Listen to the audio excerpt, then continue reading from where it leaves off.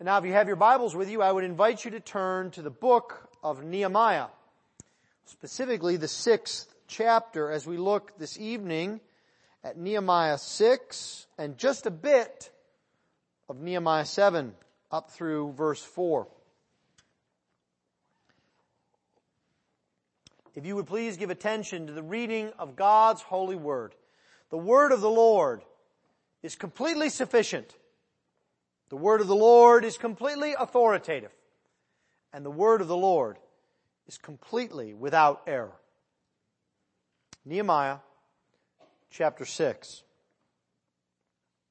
Now when Sanballat and Tobiah and Geshem the Arab and the rest of our enemies heard that I had built the wall and that there was no breach left in it, although up to that time I had not set up the doors in the gates, Sanballat and Geshem sent to me saying, "Come, let us meet together at Hekapharim in the plain of Ono." But they intended to do me harm. And I sent messengers to them saying, "I am doing a great work and cannot come down. Why should the work stop while I leave it and come down to you?" And they sent to me 4 times in this way, and I answered them in the same manner. In the same way, Sanballat for the 5th time sent his servant to me with an open letter in his hand. And it was written, "It is reported among the nations, and Geshem also says it, that you and the Jews intend to rebel. That is why you are building the wall. And according to these reports, you wish to become their king. And you have also set up prophets to proclaim concerning you in Jerusalem, there is a king in Judah. And now the king will hear these reports. So now come, and let us take counsel together." Then I sent to him saying, "No such things as you say have been done, for you are inventing them out of your own mind. For they all wanted to frighten us, thinking, their hands will drop from the work and it will not be done. But now, O God, strengthen my hands." Now when I went into the house of Shemaiah the son of Delaiah, son of Methodabel, who was confined to his home, he said, "Let us meet together in the house of God within the temple. Let us close the doors of the temple, for they are coming to kill you. They are coming to kill you by night." But I said, "Should such a man as I run away? And what man such as I could go into the temple and live? I will not go in." And I understood and saw that God had not sent him, but he had pronounced the prophecy against me because Tobiah and Sanballat had hired him. For this purpose he was hired, that I should be afraid and act in this way and sin, and so they could give me a bad name in order to taunt me. Remember Tobiah and Sanballat, O my God, according to these things that they did, and also the prophetess Noadiah and the rest of the prophets who wanted to make me afraid. So the wall was finished on the 25th day of the month Elul, in 52 days. And when all our enemies heard of it, all the nations around us were afraid and fell greatly in their own esteem, for they perceived that this work had been accomplished with the help of our God. Moreover, in those days the nobles of Judah sent many letters to Tobiah, and Tobiah's letters came to them. For many in Judah were bound by oath to him, because he was the son-in-law of Shechaniah, the son of Ara. And his son Jehonahan had taken the daughter of Meshullam, the son of Berechiah, as his wife. Also they spoke of his good deeds in my presence, and reported his words to me. And Tobiah sent letters to make me afraid.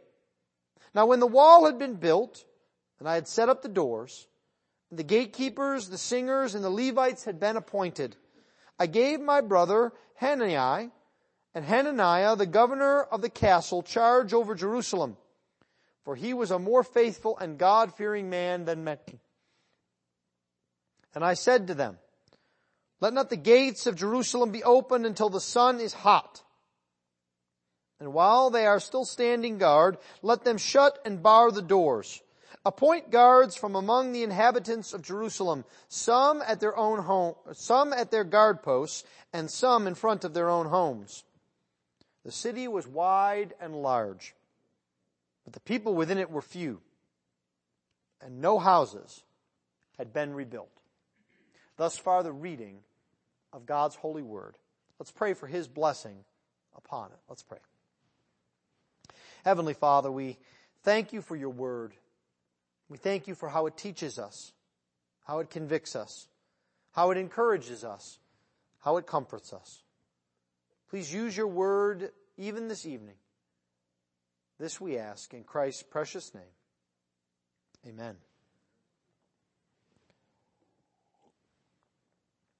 Well, last week we looked at Nehemiah chapter 5, at the opposition that comes to the church from within.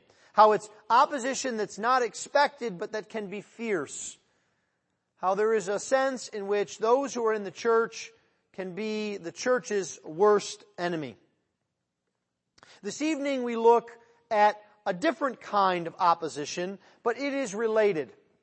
It is opposition that comes from the world, from without, but it is related to difficulties within the church. Because one of the things that we must understand as the people of God is that our enemy, the deceiver, seizes upon any opportunity of weakness and division that he finds to sow discord.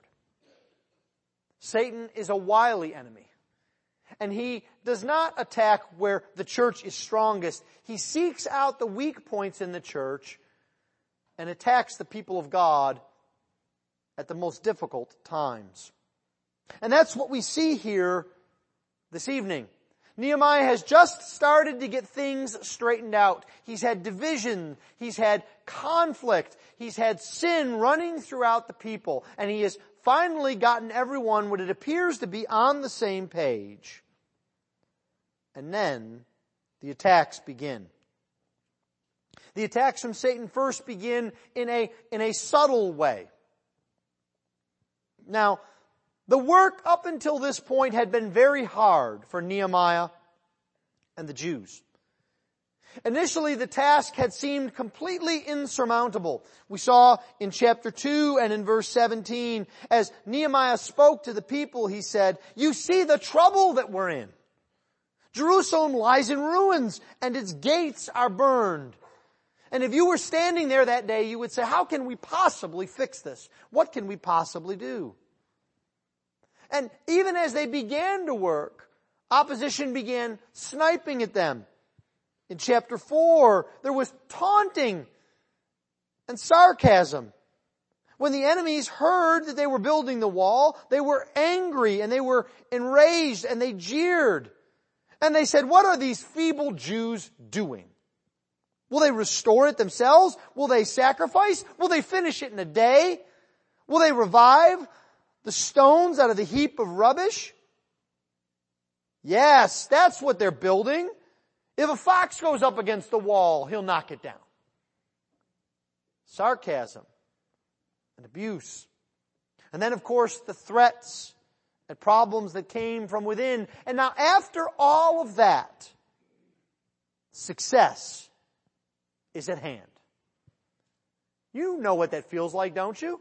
Whenever you've taken on a task that seems insurmountable and you've worked very hard at it, whether it is something in your family or something at work or a task that you've sought to do, and you're just on the cusp of seeing it become a reality. It's an exciting time. It's an encouraging time. Nehemiah had brought the people together, and now the wall was absolutely all but completed. He actually says there's no gaps in the wall. There's only one thing left to do, and that is to put the gates together at the wall.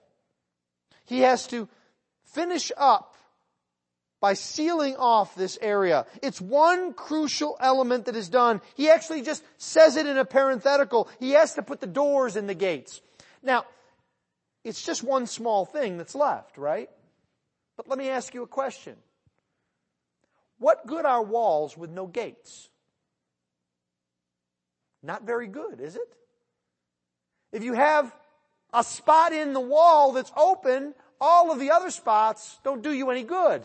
So while there's just one final thing to be done, it's a crucial thing to be done. And because of this, the enemies arise again. It's the same enemies that we saw in chapter 2.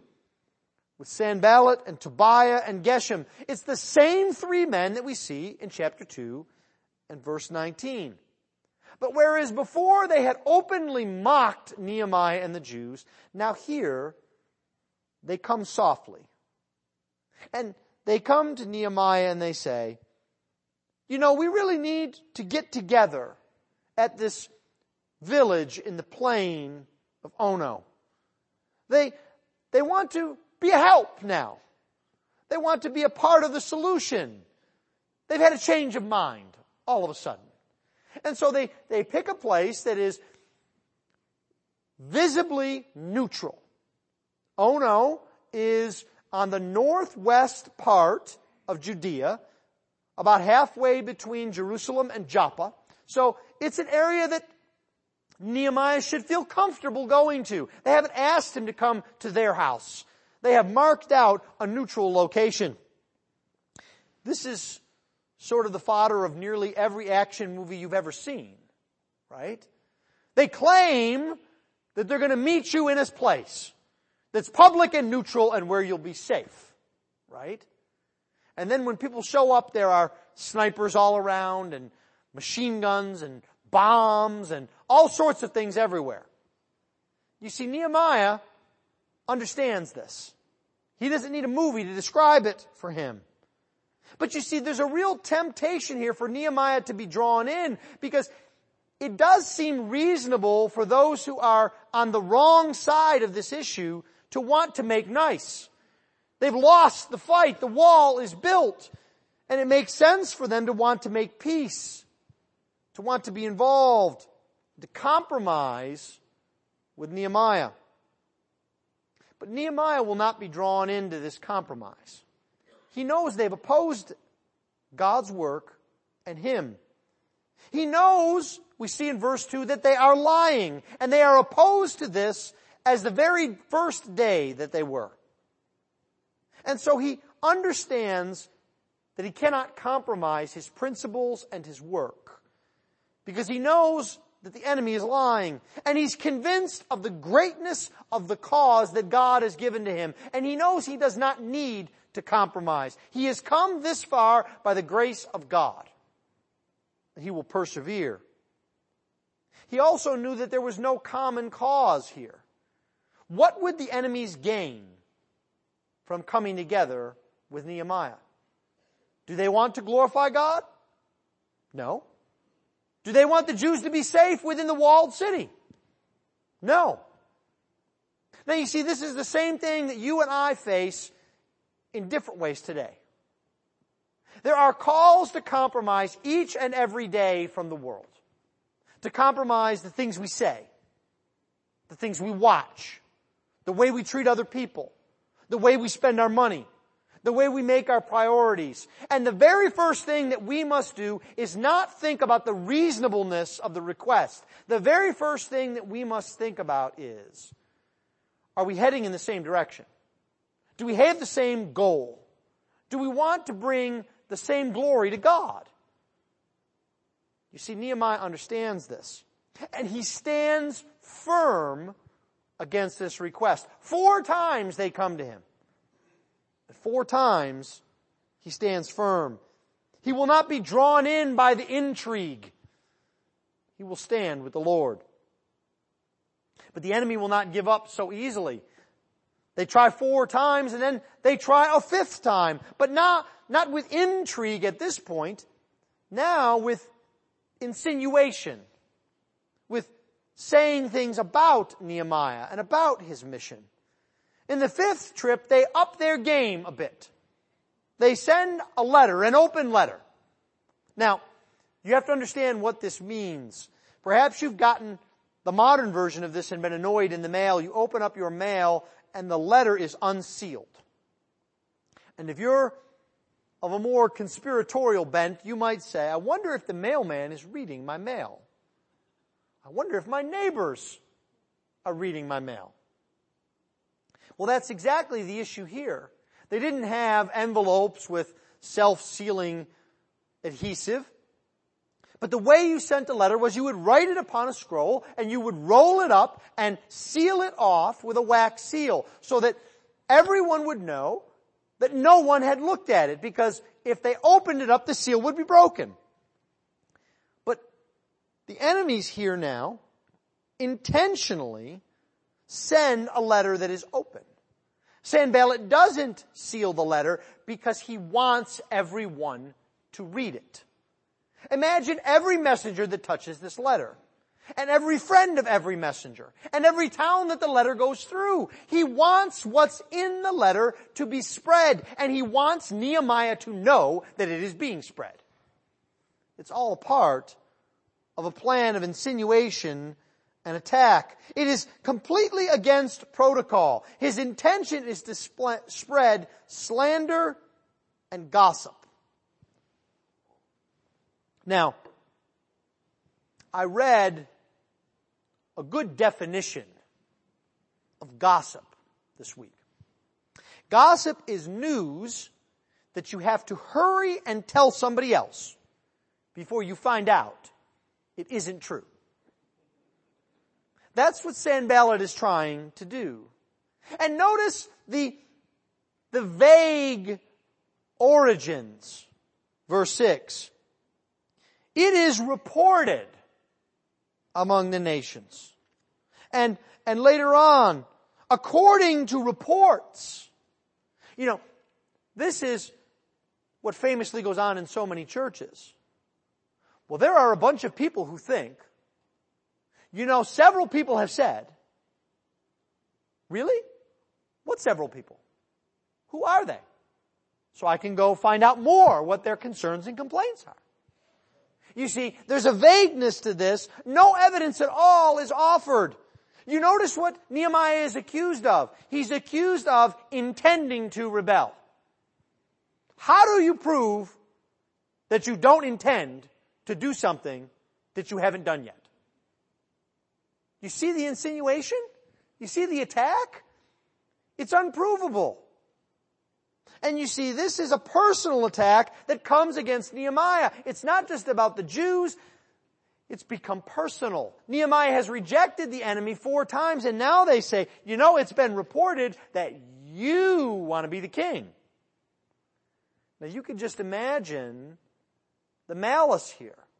They know they're circulating a report that they hope will make its way to the ears of the Persian monarch, saying, the man you sent intends to rebel against you. And like any good gossip, I use that in quotes, it has a kernel of truth that makes it believable.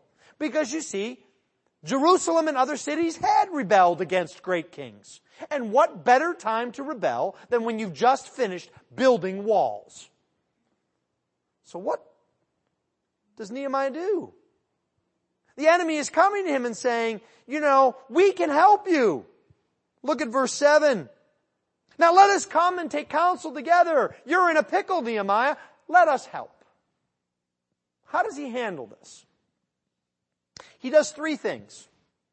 3 things that I want to encourage you should be a part of your repertoire of dealing with gossip and innuendo.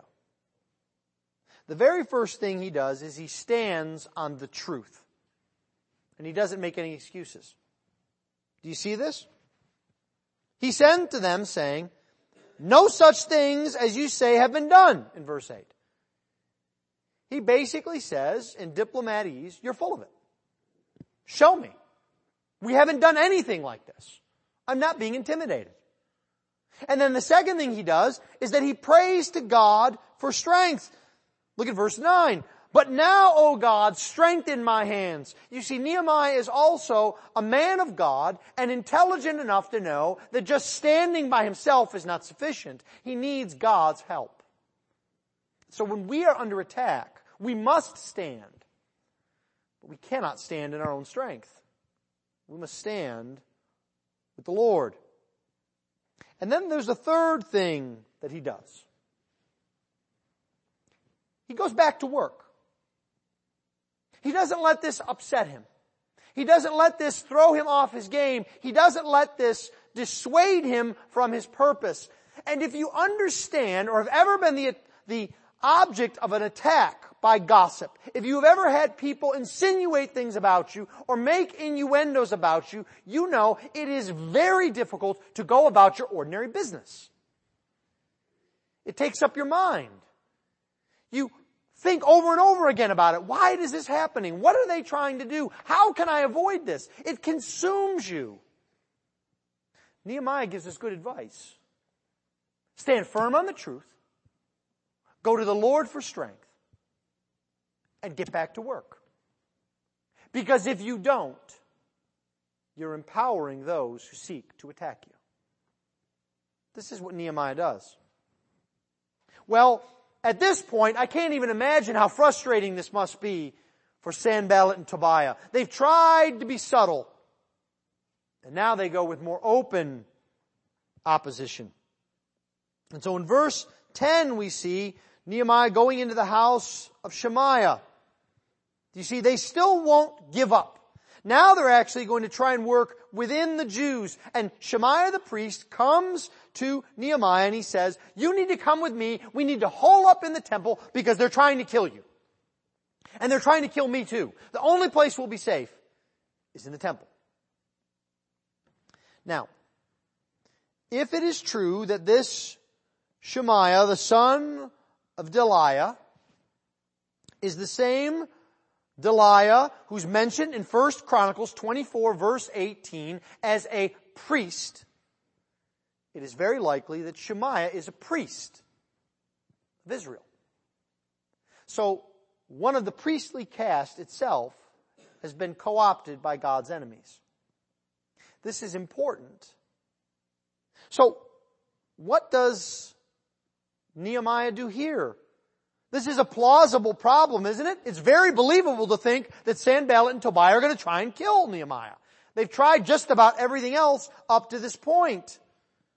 Why would Nehemiah not believe that he's being threatened? Why would he not take the offer of help? Well, to paraphrase Shakespeare, something is rotten in the state of Jerusalem. You see, because Shemaiah the priest is asking Nehemiah to go to a place that the Scripture forbids him from going. You see, he's asking him to go to a point and a place in the temple that Nehemiah is not permitted. Numbers 18:7 says that the priests and their sons shall guard their priesthood for all that concerns the altar and all that is within the veil, and you shall serve. I give you your priesthood as a gift, and any outsider who comes near shall be put to death. Nehemiah here is saved, not by his wits, nor by his leadership capability. He's saved by his understanding and knowledge of God's Word. He knows that if Shemaiah is asking him to do something that is contrary to God's Word, it is not from the Lord. He's a false prophet. As a matter of fact, that's like the definition of a false prophet. You tell someone to do something contrary to God's Word. And so Nehemiah understands. He knows he's got to take his stand, that God is not warning him, that God wants him to stand firm in opposition to all who would seek to attack him. And he needs to remain faithful, not just for himself, but for others. Look at verse 12. I understood and saw that God had not sent him, but he had pronounced the prophecy against me because Tobiah and Sanballat had hired him. And they hired him for this purpose, that I should be afraid and sin, and then they could walk around and tell everyone what a horrible sinner I was and not to pay attention to me. You see, this kind of attack can come. And your great defense is found in God's Word. Then we see a final attack. It begins here in verse 15. So the victory is all but won here. The wall is finished. The doors are laid in the gates. The wall is rebuilt. The enemies are restrained. They think less of themselves in their own eyes. God is being praised. It is victory. But we learn something else. Far too often, when we see, by God's grace, a victory, we let our guard down, don't we? Because we think everything is won. That's the situation here. Satan is always looking for an opportune time to attack, and we must always remain vigilant. Andrew Bonar puts it this way. He says, let us be as watchful after the victory as before the battle. We ought never to let down our guard. For the enemy always seeks to attack, even when the enemy doesn't think victory is attainable. Now, if you think that is silly and doesn't make much sense, Satan doesn't make much sense. Every attack that he has made in your life is an attack after the victory, isn't it? Jesus has won the victory. Satan has lost. The lake of fire is prepared. God has laid it down in His Word that the game is over. But that doesn't stop him from attacking. So remember that even after the victory is won, attacks can come. And you see, the enemy here seeks to discredit Nehemiah because they want to be able to make future attacks upon him. They want to limit his usefulness in the future. And so the nobles start sending letters to Tobiah. And Tobiah sends letters back to him. And now it's gone beyond just one priest. There are several people, several powerful people within the Jewish people who are working against Nehemiah. The enemy has been preparing this attack. They have been binding people by oath, which probably means they've come to agreements, economic agreements, promises to be made. They have worked to try and get into families that are powerful in the Jewish people. They've timed their words perfectly. This is the way the enemy attacks. He's subtle. He's wily. Just to give you one example. Tobiah has influence because many in Judah are bound by oath to him, and because the son-in-law of Shechaniah, the son of Ara, and his son Jeconiah had taken the daughter of Meshullam, the son of Berechiah, as his wife. Now, stop I can't pronounce the names, and think about this for a minute. The son of Tobiah had married the daughter of Meshullam.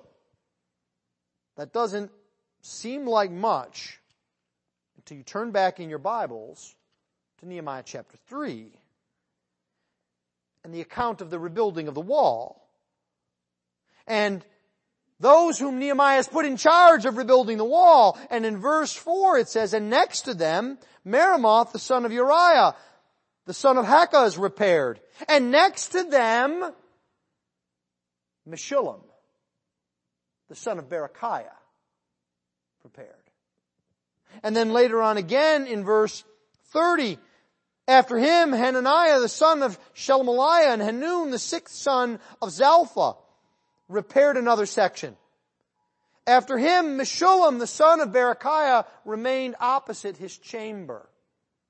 So you see, one who was building the wall had given his daughter to one who did not want the wall built.